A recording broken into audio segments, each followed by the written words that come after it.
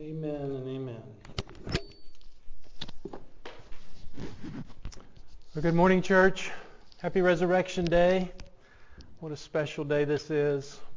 Like Pastor Ham just said a few moments ago, I too never thought I would see the day where we would be preaching and gathering on a Easter Sunday morning, early in the morning, and now here at the regular service to empty chairs. Boy, what a blessing it is to know that you're out there and you're watching, and we're just longing for the day where we can be together again. So looking forward to the day where we can just embrace each other and enjoy the fellowship of one another, and we're just going to praise the Lord together. But until that day comes, we'll just keep doing what we have the ability to do and enjoying this time that we have together every Sunday. Speaking of which, there are a lot of other things coming up, but before we get too far, I want to introduce myself just in case you're joining us for the first time. I'm Pastor Bruce Goldsmith. That was Pastor Hamp Hall, and this is Laurel Hill Baptist Church in Charlottesville, Virginia, and we're just so glad that you're with us on this special Resurrection Sunday morning. So let me just make a couple of announcements for those of you that are watching, and for our church family. We are on Facebook Live, as you well know. We are also working to make sure that this is on our website. It'll be there later today or tomorrow as a recording. But then also we're still working on our YouTube channel. That is LHBC Church. LHBC Church. You can go there and you can see all the videos. That's coming live right now. It's live, but we're also just still working on that. So be patient with us as we're waiting on some equipment to come in, but we're going to make that happen, Lord willing. Also, every Sunday morning at 9 a.m., Brother Jeff Sims has his Sunday school class for the adults, and you can tune in to Zoom for that. If you'd like an invitation for any of these things I'm going to mention, please just let us know by email. You can go to our website and get all the information that you need to contact us. Monday night and Tuesday morning, we have two separate men's Bible studies. You're welcome to join us for either one of those. One at 6 p.m. on Monday night, and then 6 p.m. on Monday night, and then 8 in the morning on Tuesday morning. Wednesday nights, we have just started the first week this past week going through a book by Paul Miller, Love Walked Among Us. And we'd love to have you join us for that. Had a great crowd last week, and this is all, again, by Zoom. Okay, so again, if you'd like to join us for any of these things during the week and you want to fellowship and worship virtually, we'd be blessed to have you.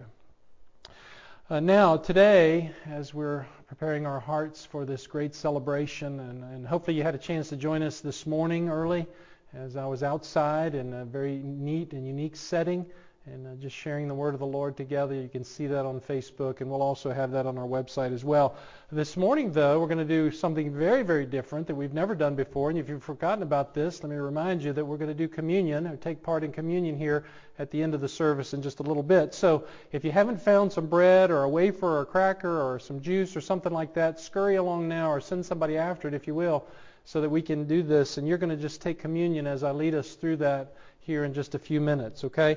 Also, two things. This is a benevolent offering Sunday. I really haven't mentioned this in a long time, but it's the time where God's people here at Laurel Hill give of their offerings in a unique way to help reach others that are having benevolent needs. So this is the Sunday for that. But speaking of which, because we're not here to receive your offerings, we want to thank you for each of you who have been faithful in giving your offerings. It has been a tremendous blessing this week to see the money coming in. And so thank you for that. God is greatly pleased and honored through the giving of offerings monetarily. And we have to have that in order for these kind of things to continue on. So please be faithful. Trust the Lord. I know it's scary times right now financially, but don't be afraid to do as the Lord has commanded and give of your heart. Give out of the abundance of your heart monetarily, so that the work of the Lord can continue on. So thank you for being faithful this past week in doing that. Well, I know that the virus is what's in everybody's mind right now, and that's just obvious, and all of us are thinking through a lot of that right now. But today is the day to celebrate what God has done. And so we're going to talk about one of the most beautiful sections of Scripture, a message from the Apostle Peter on the resurrection, and make some application to what we're experiencing right now through all of that. You know, every year I try to preach something a little bit different on Resurrection Sunday, so you get the full meaning of the glorious resurrection of Christ. And I would like to do again that this morning, but the reality is the message doesn't change. No matter what the circumstances are, the Bible is timeless. There are no unique situations that God has not addressed. We may have to search a little bit and study through it like we were talking about last week, but God has made a way in His Word for us to have the knowledge of whatever we need to have knowledge about so that we can have the help that we need.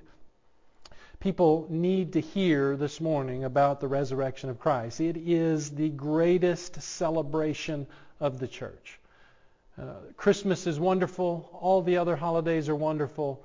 If it weren't for the coming of the Lord Jesus, we would not have the resurrection. But the resurrection is the greatest celebration of the church. And so this morning we're going to spend time on just that. Now, there have been many, many, many great preachers over the centuries. Fantastic preachers, ones that I could never come close to in preaching, who've hit the ball literally out of the park every time with preaching the gospel. But to me, as I was alluding to just a moment ago, the greatest message ever preached on the subject of the resurrection was by the Apostle Peter. And I love Peter so much because he was just a real man. He was a man's man. He was just a real guy. He said what he thought. He did what he thought. He failed a lot because he was just a guy who lived life the best that he knew how. But when he finally believed in everything that Jesus had been telling him, he became one of the greatest preachers ever. And we have recorded for us in the Word of God his delivery of that message as he would explain to the people listening what the cross was all about. And so let's go to the Lord in prayer right now and thank Him for this privilege that we have today to enjoy everything that God is doing. So, Father, we're blessed today. We thank You for the truth of Your Word. We thank You for this joy and this privilege that we have on this special, special day to celebrate You. Lord, our hearts are heavy on the one hand because the pews or the chairs are empty. But Lord, we know that through this virtual casting of this message today, we're together in our hearts. And we thank You for that.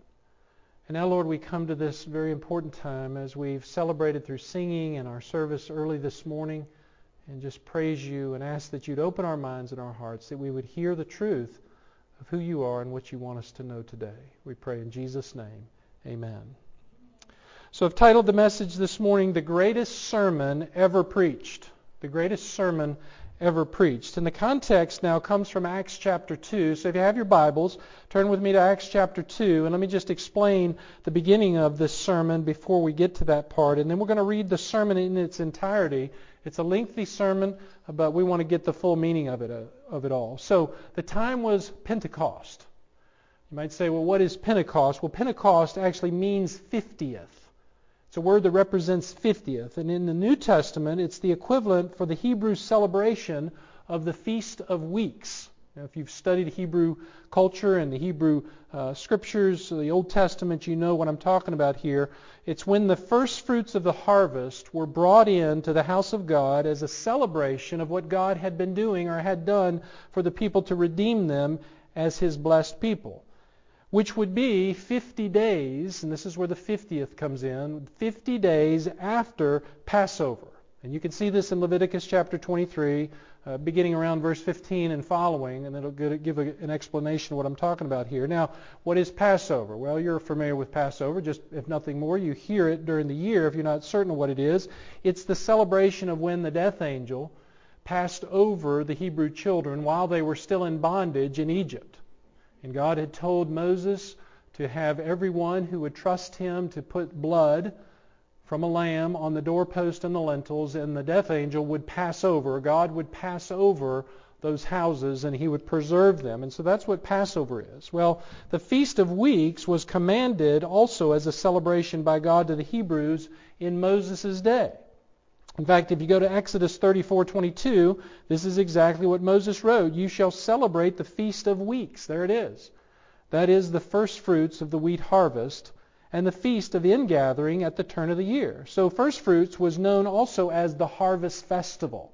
Again, in Exodus 23, you can see that. And it was celebrated, here's the point, 50 days after Passover.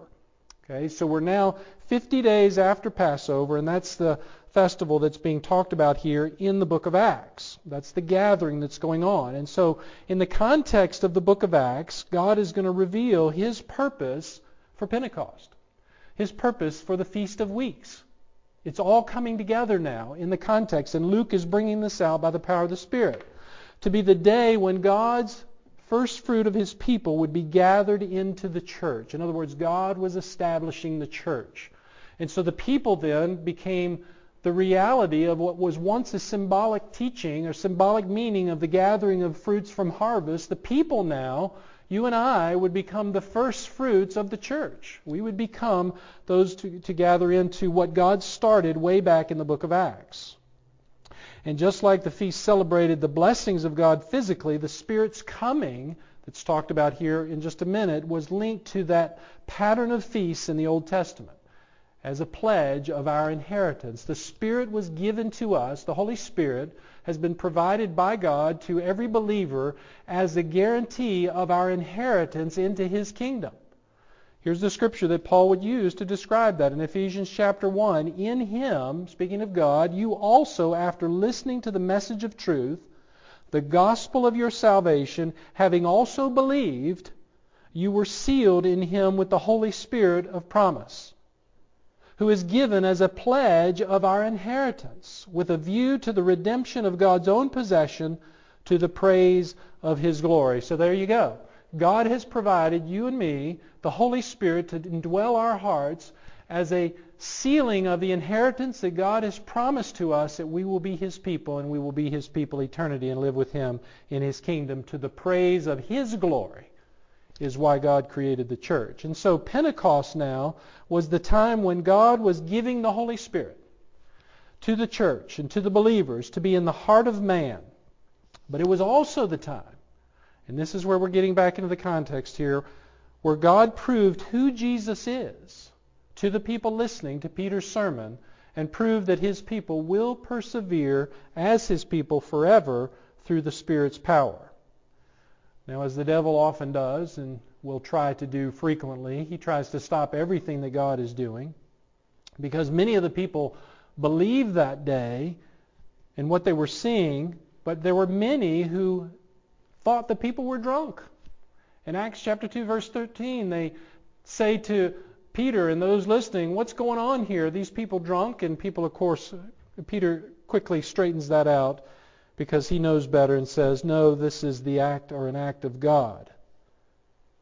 What you see before you is an act of God. It's marvelous, it's miraculous, but it is certainly of Him." And so Peter now takes advantage of the opportunity that's in front of him, and he launches into, in my opinion, the greatest sermon that explains all that God has done to rescue the souls of man from eternal damnation. And so, again, take your Bibles now and let's read verses 14 all the way through verse 41. I want to bring the whole context of the letter, of the sermon here, into the picture, beginning in Acts chapter 2, verse 14.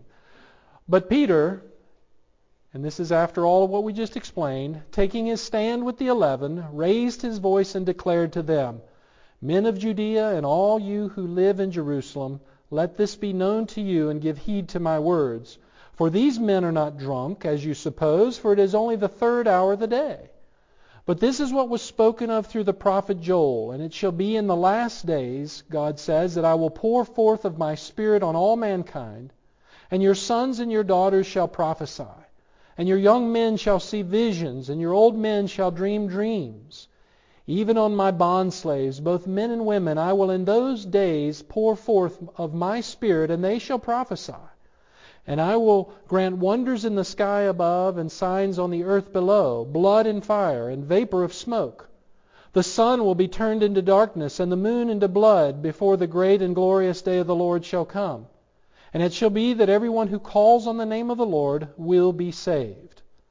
Men of Israel, Peter says, listen to these words. Jesus the Nazarene, a man attested to you by God with miracles and wonders and signs which God performed through him in your midst, just as you yourselves know.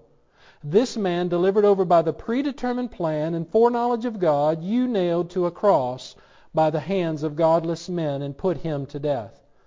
But God raised him up, putting an end to the agony of death, since it is impossible for him to be held in its power. For David says of him, I saw the Lord always in my presence, for he is at my right hand, so that I will not be shaken. Therefore my heart was glad and my tongue exalted. Moreover, my flesh also will live in hope, because you will not abandon my soul to Hades, nor allow your Holy One to undergo decay. You have made known to me the ways of life, and you will make me full of gladness with your presence. Brethren, I may confidently say to you regarding the patriarch David that he both died and was buried, and his tomb is with us to this day. And so because he was a prophet and knew that God had sworn to him with an oath to seat one of his descendants on his throne, he looked ahead and spoke of the resurrection of the Christ, that he was neither abandoned to Hades nor did his flesh suffer decay. This Jesus God raised up, to which we are all witnesses. Therefore, having been exalted to the right hand of God, and having received from the Father the promise of the Holy Spirit, he has poured forth this which you both see and hear. For it was not David who ascended into heaven, but he himself says, The Lord said to my Lord, Sit at my right hand, until I make your enemies a footstool for your feet. Therefore let all the house of Israel know for certain that God has made him both Lord and Christ, this Jesus whom you crucified. And when they heard this, they were pierced to the heart, and said to Peter and the rest of the apostles, Brethren, what shall we do? And Peter said to them, Repent, each of you, and be baptized in the name of Jesus Christ for the forgiveness of your sins, and you will receive the gift of the Holy Spirit. For the promise is for you and your children, for all who are far off, as many as the Lord our God will call to himself. And with many other words he solemnly testified and kept on exhorting them, saying, Be saved from this perverse generation. So then those who had received his word were baptized, and that day there were added about 3,000 souls. Beloved, preaching has always been the method of God, his chosen method to reach the souls of people. Well, there's so many churches out here today have worked tirelessly, and I mean tirelessly, engaging people, are trying to engage people with where they are in their culture and their thinking and their philosophy, with the latest, greatest exciting things from coffee bars and styles of dress and buildings and facilities and programs and activities and seminars and whatever's going to create the latest and greatest excitement to get people interested in the things of God. Churches have attempted to do it. But preaching has always been the primary way of getting God's Word into the hearts of people. Now I want you to understand, I'm not saying I'm against those things. But I am saying that God's method, according to His Word, is the preaching and the teaching of His holy and infinite Word. In fact, at the time Luke recorded this event, the world was no friend to Christ and the prophets. When we talk about comparing ourselves with the world, in the day that Luke wrote this, thousands of years ago, it's not like our culture is today. In fact, in Jerusalem, there was no Bill of Rights. There were no First Amendment rights. There were no preserving laws on the people like we have in our nation to have religious freedom. It was a pagan society that was growing worse and worse all the time. And it's in that culture, in that situation, that God brought this message of the truth of who Christ is, because He knew that that was what was necessary to reach people. And people just simply lived and believed what was preached to them. And they paid for it dearly. In fact, in those days, to be called a Christian would mean that you're a martyr. You might as well have signed your death warrant. It was going to be that tragic. And Peter knew that. Peter knew what was in front of him. He knew what the culture was like. He knew what people were saying. He knew the animosity against Jesus. They had just crucified Him just weeks earlier. But yet Peter stands up boldly and he proclaims the truth of God, and that's what led to over 3,000 people receiving Christ that day. And what all that means is all these other things, again, have their place, but God is the one who changes hearts, beloved. It's Him who reaches in and uses His Word to teach us truth and to penetrate into our souls. And there's nothing man can do by himself that's going to accomplish anything like that. So listen, we're living in a day, and you know this as well as I do, when the Word of God must be preached clearly and without excuse. And I mean clearly without excuse, without the concern of who might or who might not like it. because it is the power of God unto men's souls. And so too many churches are so much more concerned with who do I vote for and get all wrapped up in the political climate, and that has its importance, please understand me, has its place. Or protecting the rights of people, again, that's all important. But listen, we belong to another world, amen? We belong to another kingdom. We belong to the kingdom of God. Our souls have been renewed and rejuvenated. We've been made new, the Bible tells us. And so we are to preach the kingdom of God and speak His word clearly so that the souls of men and women are rescued. That's the message of the church. So let's see what Peter preached that caused God to use His message so much and to change the hearts of the people. Number one, I'm going to give you several points here. Number one, if you look at the text here, Peter preached that God already told them that this great day was coming. That's how he started. We're not going to go through every verse, but I do want to highlight some things. If you'll notice, Peter brought up the prophets. Well, it was the prophets who were the spokesmen for God long before Peter came on the scene. They were the ones who were the mouthpieces of God. They were the ones who proclaimed the truth of God when there was a world that was without the Scriptures and as the Scriptures were being made known, so that the people would hear from God and know how to conduct themselves, know how to live their lives, know how to be effective in this world and be pleasing to the Lord. And so Peter, as we just read, quotes from the prophet Joel about what they had just witnessed. Joel had prophesied all this, so there was no excuse for them missing what was going on. But yet the Hebrew people, as you heard me say in the earlier part of the chapter there, is that they were assuming these people were drunk because they were lacking understanding. But God had said this very thing would happen. And by the way, just so we're all clear here, is that God never does anything without giving fair warning about what He's doing.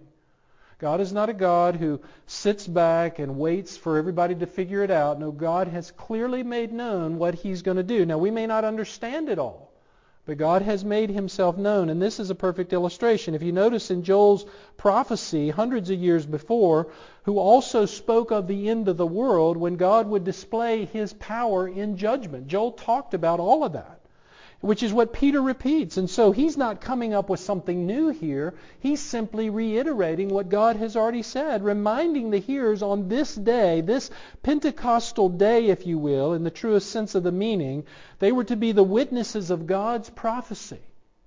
They were front and center of what God was preaching or what God had been teaching, and so they shouldn't have been surprised. But just like the people in Jerusalem didn't know exactly what the timing was of the coming of the Holy Spirit, they didn't know. They believed that God would provide, those who were the true believers. Neither will we know the exact timing of Jesus' return. Now, I spoke about this in the early service, so you should go back if you'd like and listen to that on Facebook, and it'll be on our website as well. Visit laurelhill.com, but you can go back and listen to that. Neither do we know the coming again of Jesus, the return that He comes again, when He comes again. But we do know the signs. He's given to us the signs. Let me just read for you from Matthew 24. For many, Jesus says, will come in my name. There's one sign. And say that I am the Christ, and they'll mislead many. And we've watched that over the years. Well, it's going to just get worse. There'll be many more who come about. You'll be hearing of wars and rumors of wars. See that you're not frightened, for those things must take place, but that's not the end. Nation will rise against nation and kingdom against kingdom, and in various places there'll be famines and earthquakes. And we see all of these things, but these things are merely the beginning of birth pains. In other words, it's going to get far worse. And then they will deliver you to tribulation and kill you, and you'll be hated by all nations because of my name. And at that time many will fall away and betray one another and hate one another. Many false prophets will arise and will mislead many. Because lawlessness is increased, most people's love will grow cold. And I just have to tell you, I think that we're seeing that much more clearly today. Now, I don't know the timing of all of these things, but in the progression of them all, you can tell that love is not something that's important to most people. But the one who endures to the end will be saved. This gospel of the kingdom shall be preached in the whole world as a testimony to all the nations, and then the end will come. What's Peter saying? He's going back to Joel's prophecy, and he's saying, number one, listen, I'm just telling you what God has already said. And God used that. Secondly, Peter preached that Jesus proved who He is by the miracles He did. Again, if we watch Peter's message, watch this in verse 22 of Acts chapter 2. Men of Israel, listen to these words. Jesus the Nazarene, a man attested to you by God, how? With miracles and wonders and signs which God performed through him in your midst. Peter's preaching this. So he's saying one of the greatest proofs of the deity of Jesus Christ is through his miracles, by what he did. In fact, let me read to you from John chapter 3. This man came to Jesus by night, speaking of Nicodemus, and I just haven't read that part, but it's Nicodemus, came to Jesus by night and said to him, Rabbi, listen carefully what he says, we know that you have come from God. This is a leading Jewish teacher who knew the Scriptures. He says, we know that you come from God, for no one can do these signs that you do unless God is with him. He knew that. In Acts chapter 1, verse 3, Luke writes for us, these things he also presented himself alive. To these things he presented himself alive after his suffering by many convincing proofs. By many convincing proofs, appearing to them over a period of 40 days. This is after the resurrection. Jesus would appear that many times. And speaking of the things concerning the kingdom of God. And listen, it wasn't Jesus performing these miracles on his own. The Father was giving to him exactly what he wanted his Son to do, and to prove who he was by his very works. Notice what Jesus says in John 5, verse 30. He says, I can do nothing on my own initiative, as he had laid aside certain attributes of his deity, if you will, for a certain time period. As I hear, I judge, and my judgment is just, because I do not seek my own will, but the will of him, speaking of the Father, who sent me. Jesus' whole purpose was to come and fulfill everything that the Father had given for him to do. This was in the mind of God to send his Son to be the Redeemer of the world, and Peter is helping to clarify this. In John 5:36, he would also say, for the works, speaking of Jesus here, which the Father has given me to accomplish the very works that I do, testify about me that the Father has sent me. So again, in other words, listen, people of Israel, listen, church. To be proven who Jesus is, we watch the miracles that he performed. That's really test number 2. Number 3, in his message, Peter preached that there's no point in denying who he is.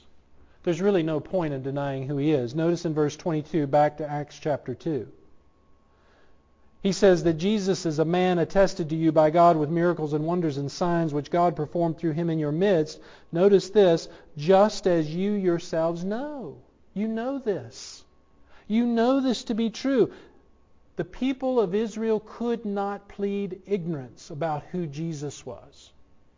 And I should say in present context who he is. They had no excuse for the denial of who he is. But they still hated him. And that's the mystery of sin. The mystery of sin is that it can know the things of God fully and truly, but yet deny who he is in his very existence. That's what sin does. Sin works in the heart of every soul to cause us to hate the truth, to hate the light of God, to hate everything about him. In John chapter 8, Jesus said to them, if God were your Father, you would love me. For I proceeded forth and have come from God, for I have not even come on my own initiative, but he sent me. Why do you not understand what I'm saying? Listen to what he says as his own answer. Here's why you don't, in other words, it's because you cannot hear my word. You are of your father the devil, and you want to do the desires of your father. He was a murderer from the beginning and does not stand in the truth because there is no truth in him. Whenever he speaks a lie, he speaks from his own nature, for he is a liar and the father of lies. But because I speak the truth, you do not believe me. Listen, that's why people reject Jesus. That's exactly why people reject Jesus, because as God is saying here, and I told you preaching is straight to the point, but the message of the word is that they reject God because truly, according to the Lord, they are of their father, the devil. You and I, prior to the saving knowledge of Christ and his changing of our souls, were of our father, the devil, every one of us. We were born as children of sin. And as children of sin, we hate the light. We can't stand the things of God. In fact, the Scriptures say that we love the darkness in our own sin. That's why sin exists, to promote the darkness. But Peter is saying, listen, even though those things are true in your own heart and you know them to be true, God is still going to hold you accountable. You can't use sin as some kind of an excuse. He's going to hold everybody accountable. Even though we may reject the truth, or even though a person may reject Him as God, there is no excuse for who He is. And Romans 1 makes that very clear. Specifically in verse 20 through 21. Here's a fourth thing. Peter's message was so powerful that it actually exposed their sin. And you can just see this beginning to build in this crescendo-like fashion as Peter is making his point. He says this man, again speaking of Jesus, was delivered over by the predetermined plan and foreknowledge of God, you nailed to a cross by the hands of godless men and put Him to death. So in other words, Peter's saying, listen, I'm not going to deny it. I know it to be true that God, by His own foreknowledge, His predetermined plan, orchestrated the coming of Christ from the beginning of time, even before man entered into the earth in His divine wisdom. I don't understand all of that. But He says because man is sinful and has rejected God, man is accountable to God for that. And Peter spoke this sad truth. Notice he says, you nailed Him to a cross. It was God's predetermined plan, but you are accountable for your actions. And in God's infinite wisdom, He does that for all of us. We are accountable for what we know to be true. We are accountable for the sins that we commit to God, against God. That to be clear, historically, it was the Romans who physically put Jesus on the cross. But it was the Jews out of their own wickedness of their heart who didn't want that kind of leader. They wanted someone to lead them against the Romans, devised a plot, inspired through Judas Iscariot, to get rid of Jesus. Because they didn't want their sin exposed. What they wanted was power and control.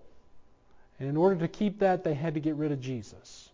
And so they contrived a plan through their father, the devil, to get rid of Him and to expose Him for what they believed He really was, which was false. Jesus in turn exposed them for who they were a bunch of hypocrites. So Peter's point is, it was by God's sovereign choice to use sinful men to accomplish His purpose, to redeem anyone who will look to Christ for forgiveness. Again, that doesn't absolve man of his responsibility for his sin and denying Christ. In fact, Luke 22:22 says, for indeed the Son of Man is going as it has been determined, but woe to that man by whom He is betrayed. In the context of Luke there, Jesus is talking about specifically Judas, but we could apply the same thing to anyone. Anyone who willfully denies Christ is no different than anyone who has denied Christ ever. Man's willful rebellion against Christ will be judged. This is the truth of God. It will be judged. And there are many ways that we deny Christ. If you just want to think through them a little bit, we don't fully embrace Him as God. Often we're distracted by the things of this life and fall victim to what we enjoy more than God. We don't obey His commands. We'll make excuses instead of living according to what He says. We don't love Him from the depth of our heart as the Lord commanded us to. We don't love His people like the Lord commanded us to love. And we can show the greatest devotion outwardly about who God is and what we say God is and what we say we believe Him to be, but not have a heart that truly follows Him. Because true love is bound up in the heart. It's an expression of the heart. And that's what we need to make sure that we're doing. So even though man may reject God, God though, and this is the beauty of our Lord, so loved the world in the midst of rejection, in the midst of refuting His Son and turning away and crucifying His Son on a criminal's cross, God so loved the world, we're told in John 3:16, God so loved the world that He gave His Son as a sacrifice, as a blessing to us. He gave His Son that whoever would believe in Him would not perish but have eternal life. Listen to verse 17. For God did not send His Son into the world to judge the world. That's not why Jesus came. God will judge. Man will be put eternally in damnation if he doesn't come to Christ in truth. But Jesus came the first time so that the world might be saved through Him. In fact, it was the prophet Isaiah many hundreds of years before the coming of Christ in chapter 53 who would prophesy and say, surely our griefs He, that's Jesus Himself, bore, and our sorrows He carried. Yet we esteemed Him stricken, smitten of God, and afflicted. But He was pierced through for our sins, for our transgressions. He was crushed for our iniquities. The chastening of our well-being fell upon Him, and by His scourging we are healed. All of us, like sheep, have gone astray. Everybody. Each one of us have turned to his own way. But the Lord has caused the iniquity of us all to fall on Jesus. Boy, isn't that the message of the gospel? From the prophet Isaiah speaks the truth of everything that Peter is reiterating. Is that Jesus became our substitute. God so loved us that on this day that we're celebrating right now, the resurrection of Christ, God sent His Son to live a perfect life, to be the perfect substitute for the sins that we could not pay for. And He gave His life that we might have eternal life. And that's why we celebrate this day. That's why we worship the Lord every day of our lives, because of what He has done for us to pay the debt of our sin for us. And so Peter is bringing that all out, all of this now, out to these people that are listening that day. So here's a fifth thing. Peter's sermon proved that it was God who raised Jesus from the dead. And you can see all this in Acts chapter 2, verse 24. Peter says, but God raised Him up again, putting an end to the agony of death, since it was impossible for Him to be held in its power. Now skip down to verse 32 of Acts 2. This Jesus God raised up again, to which we are all witnesses. Therefore, having been exalted to the right hand of God, and having received from the Father the promise of the Holy Spirit, He has poured forth that which you both see and hear. In other words, everything that's being put on display in front of you right now, in this power of this working of the tongues, is God's work. And so Peter says, therefore let all the house of Israel know for certain that God has made Him both Lord and Christ. And then he tags this little message on the end of this and says, this Jesus whom you crucified. He wants them to feel the weight of what they've done. You see, that's what preaching does. Preaching delivers God's message so people hear and feel the weight of their sin. That's the design of God's purpose in His Word, is so that we all come under the conviction and the power of His spoken Word into our hearts. And then we hear the glorious truth of what God has done to set us free from the guilt of our sin. That's the purpose of preaching and teaching, so that we hear the glorious good news of what God has done for us. And so Peter is saying, listen, you may deny all that you can deny about Jesus. And they worked hard to deny who Jesus was. In fact, they came up with their own excuse, and they were told in the Scripture that they went to the soldiers who were guarding the tomb and said, now listen, when Jesus was resurrected, they said, you need to lie about this because we don't want this all out. And you can see that in Matthew 28 and the other Gospels. Pretend like it never happened. Or say that the disciples came and stole the body. And there have been many excuses over the years that people have come up with. Some people say, oh, Jesus never really died on the cross. He just fainted. He just went into a kind of a catatonic state, if you will. And all kinds of other things that we won't take time to look at this morning, but excuses. But the greatest proof is what Jesus is preaching here, what Peter is preaching here. The greatest proof of Jesus being who He said He was is the resurrection. It is the resurrection. It's the empty tomb. And Peter makes that the central fact of his sermon. That Jesus was raised from the dead, proving that He is God come in the flesh, because no one else could do such a thing. No one ever has, and no one ever will again do such a thing as the ultimate payment for sin, which becomes the guarantee of our salvation and our own resurrection.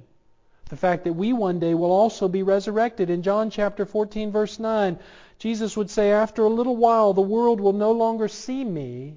He's talking about when He's going to leave. But you will see me because I live. Listen to this. You will also live. Amen. Because Jesus lived again. and now lives and is seated at the right hand of the Father, you and I who put our trust in Him will live again. Romans chapter 6, verses 4 and 5. Therefore we have been buried with Him through baptism into death, so that as Christ was raised from the dead through the glory of the Father, so we too might walk in newness of life.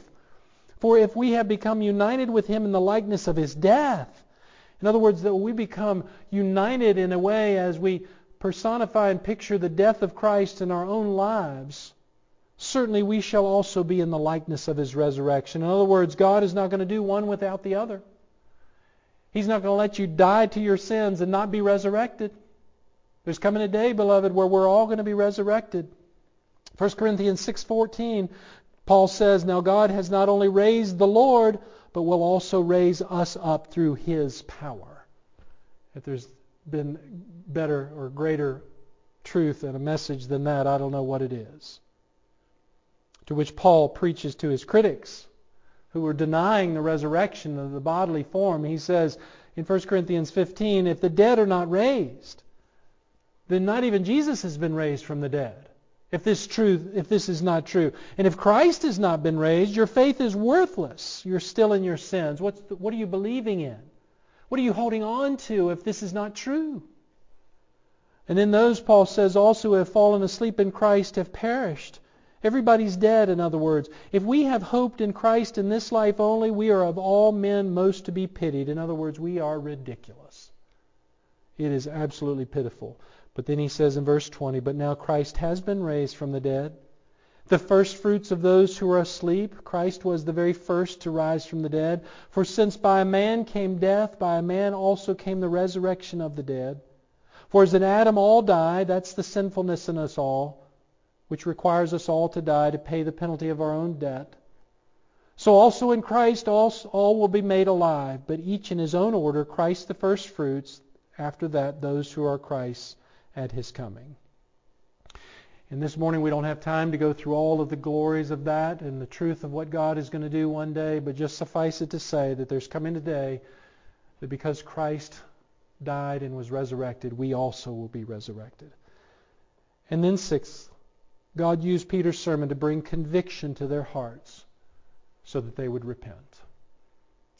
In Acts chapter 2, verse 38, listen to this. Now when they heard this, not just hearing for the sake of hearing, but when they heard this truth in their hearts, they were pierced, the text says, to the heart. What does that mean?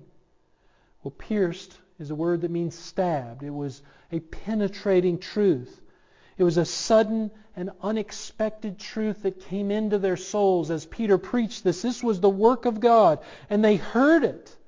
They were cut deeply in their souls, and they realized what they had seen for the very first time. They had murdered their Messiah. Can you imagine? Can you imagine the guilt and the remorse and the feeling of that?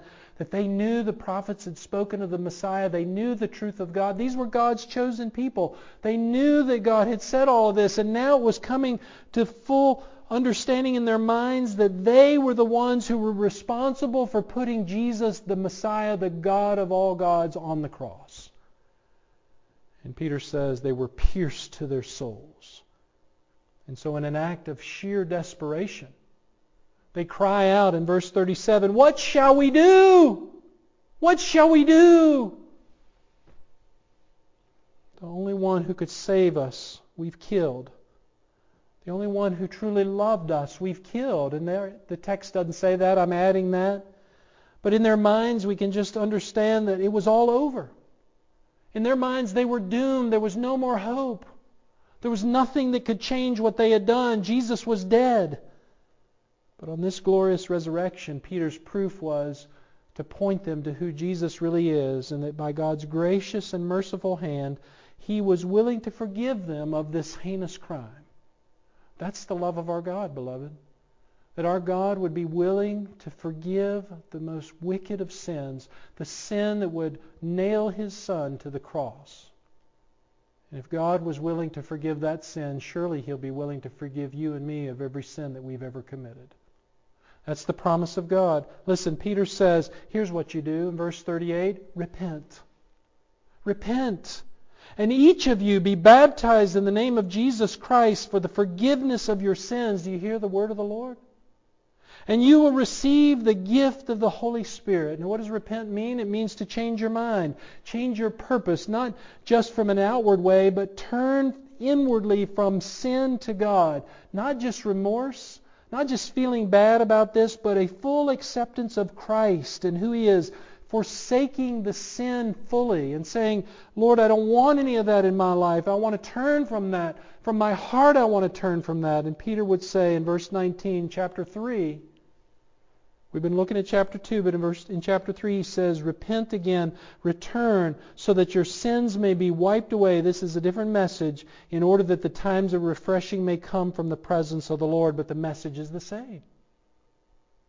Later in chapter 8 of Acts, Peter would say this, repent of this wickedness of yours and pray the Lord that if possible the intention of your heart may be forgiven you.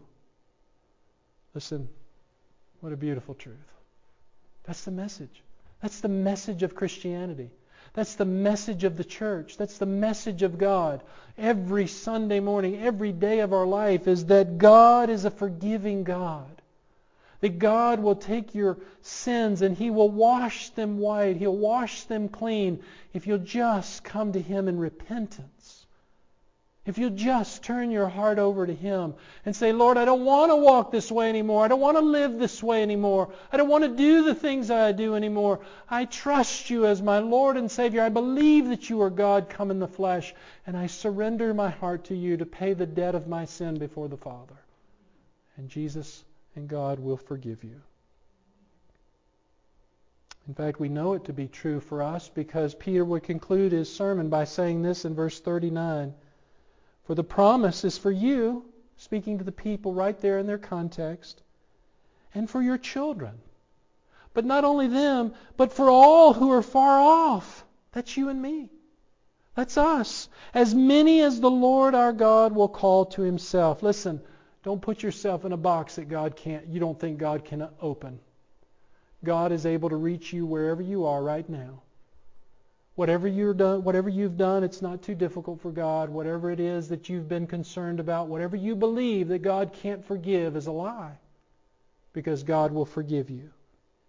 Listen, in Acts chapter 17, let's go several chapters over and hear this, beginning in verse 30.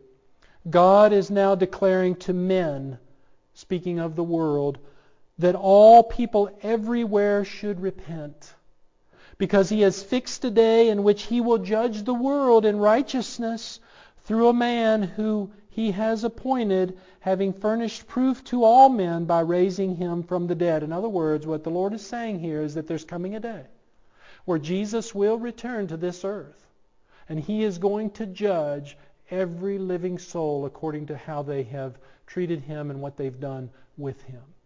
That's what is being written there in Acts chapter 17. The same Jesus that came as the Savior of the world will one day come as the judge. And beloved, then it's going to be a day that you will wish has never come if you've never repented of your sin and trusted Christ. It was the people hearing Peter on this day who were asking the fundamental question that everyone should do at some point in their life when they come to the knowledge of this truth. And that question you heard earlier is, what should I do? What should I do? What should I do in this predicament? Well, here's the answer. You've already heard it. If your heart is convicted of sin right now, if you're feeling the tugging of the Holy Spirit in you right now, and you can tell that God is talking to your heart and pointing out things in your life, the answer then is, like thousands and millions have done over the centuries with God's truth, is begged Him for forgiveness and surrendered their life to Him. The word is repent. That's what we've been talking about. And listen, God will respond. I promise you God will respond. In fact, God did respond. Over 2,000 years ago, God responded when He raised Jesus from the dead. That was His response. And God, because He responded then, He will respond to you in your plea for help and your plea for surrender. And He will embrace you as you embrace Him. He will embrace you as you embrace Christ as Lord and Savior. And He will be gracious to you. Listen, John 14:14, if you ask me anything in my name, I will do it. I will do it. God's promise is true. These are some of the reasons why the people's hearts were convicted. Peter was no great man. Peter was just a servant of the Lord. And he just simply reiterated the truth of everything that the people were supposed to have known. Maybe this is the first time you've heard this. Maybe you're tuning in because it is Easter and something has prompted you to turn on this, or somebody's invited you to watch Facebook this morning or YouTube, and you're hearing this for the very first time. I just want to help you to understand that no matter, again, who you are, where you are, Christ will forgive you. He will receive you as one of His children if you'll just remove that heart of stone and turn to Him as Lord and Savior. I promise you that He'll do that. In a minute, we're going to offer a prayer of confession to the Lord, but right now we're going to pause, and this is what I was saying to you earlier. If you want to take part in communion, we've got some elements here that Pastor Hamp and I are going to take part in, and right there where you are, if you desire to take communion, then you're more than welcome to do that as I lead us through some of the Scripture here. And what is communion? Communion is the New Testament, if you will, the New Covenant understanding of what Passover was all about. As Jesus instituted the New Covenant in the upper room just before His death and His resurrection, He said, as an ordinance and a lasting ordinance, I want you to do this in remembrance of me. Remember that it was my body that was given for you as a sacrifice. It was my blood that was shed for you to cleanse your sins, and also as a sacrifice. And you do this as often as you will in remembrance of me. And what better day could we do this than on Easter Sunday morning? And so I want to invite you to just begin to search your hearts and begin to ask the Lord how it is that you would like to ask God to forgive you and confess to Him the truth of who you are and believe that He is God. And communion is one of the proofs of your belief in Him. And so as I distribute these elements, you do the same.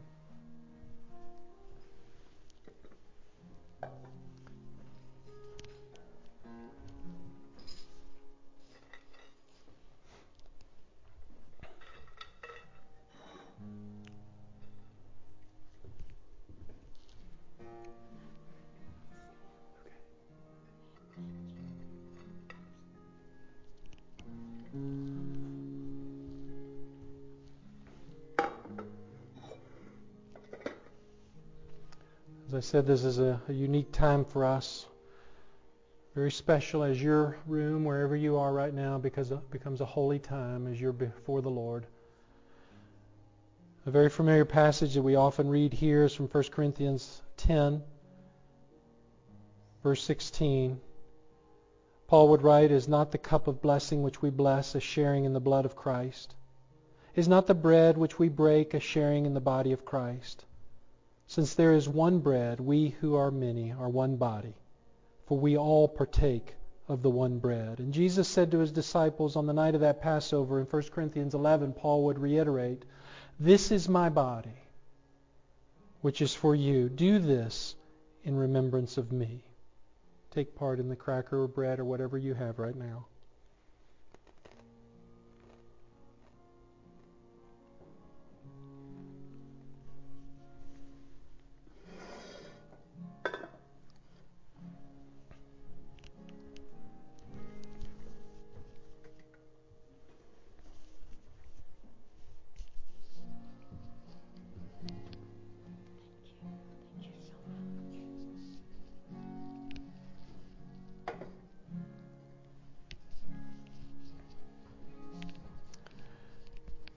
In the same way, verse 25, He took the cup also after supper, saying, "This cup is the new covenant in my blood. Do this as often as you drink it in remembrance of me."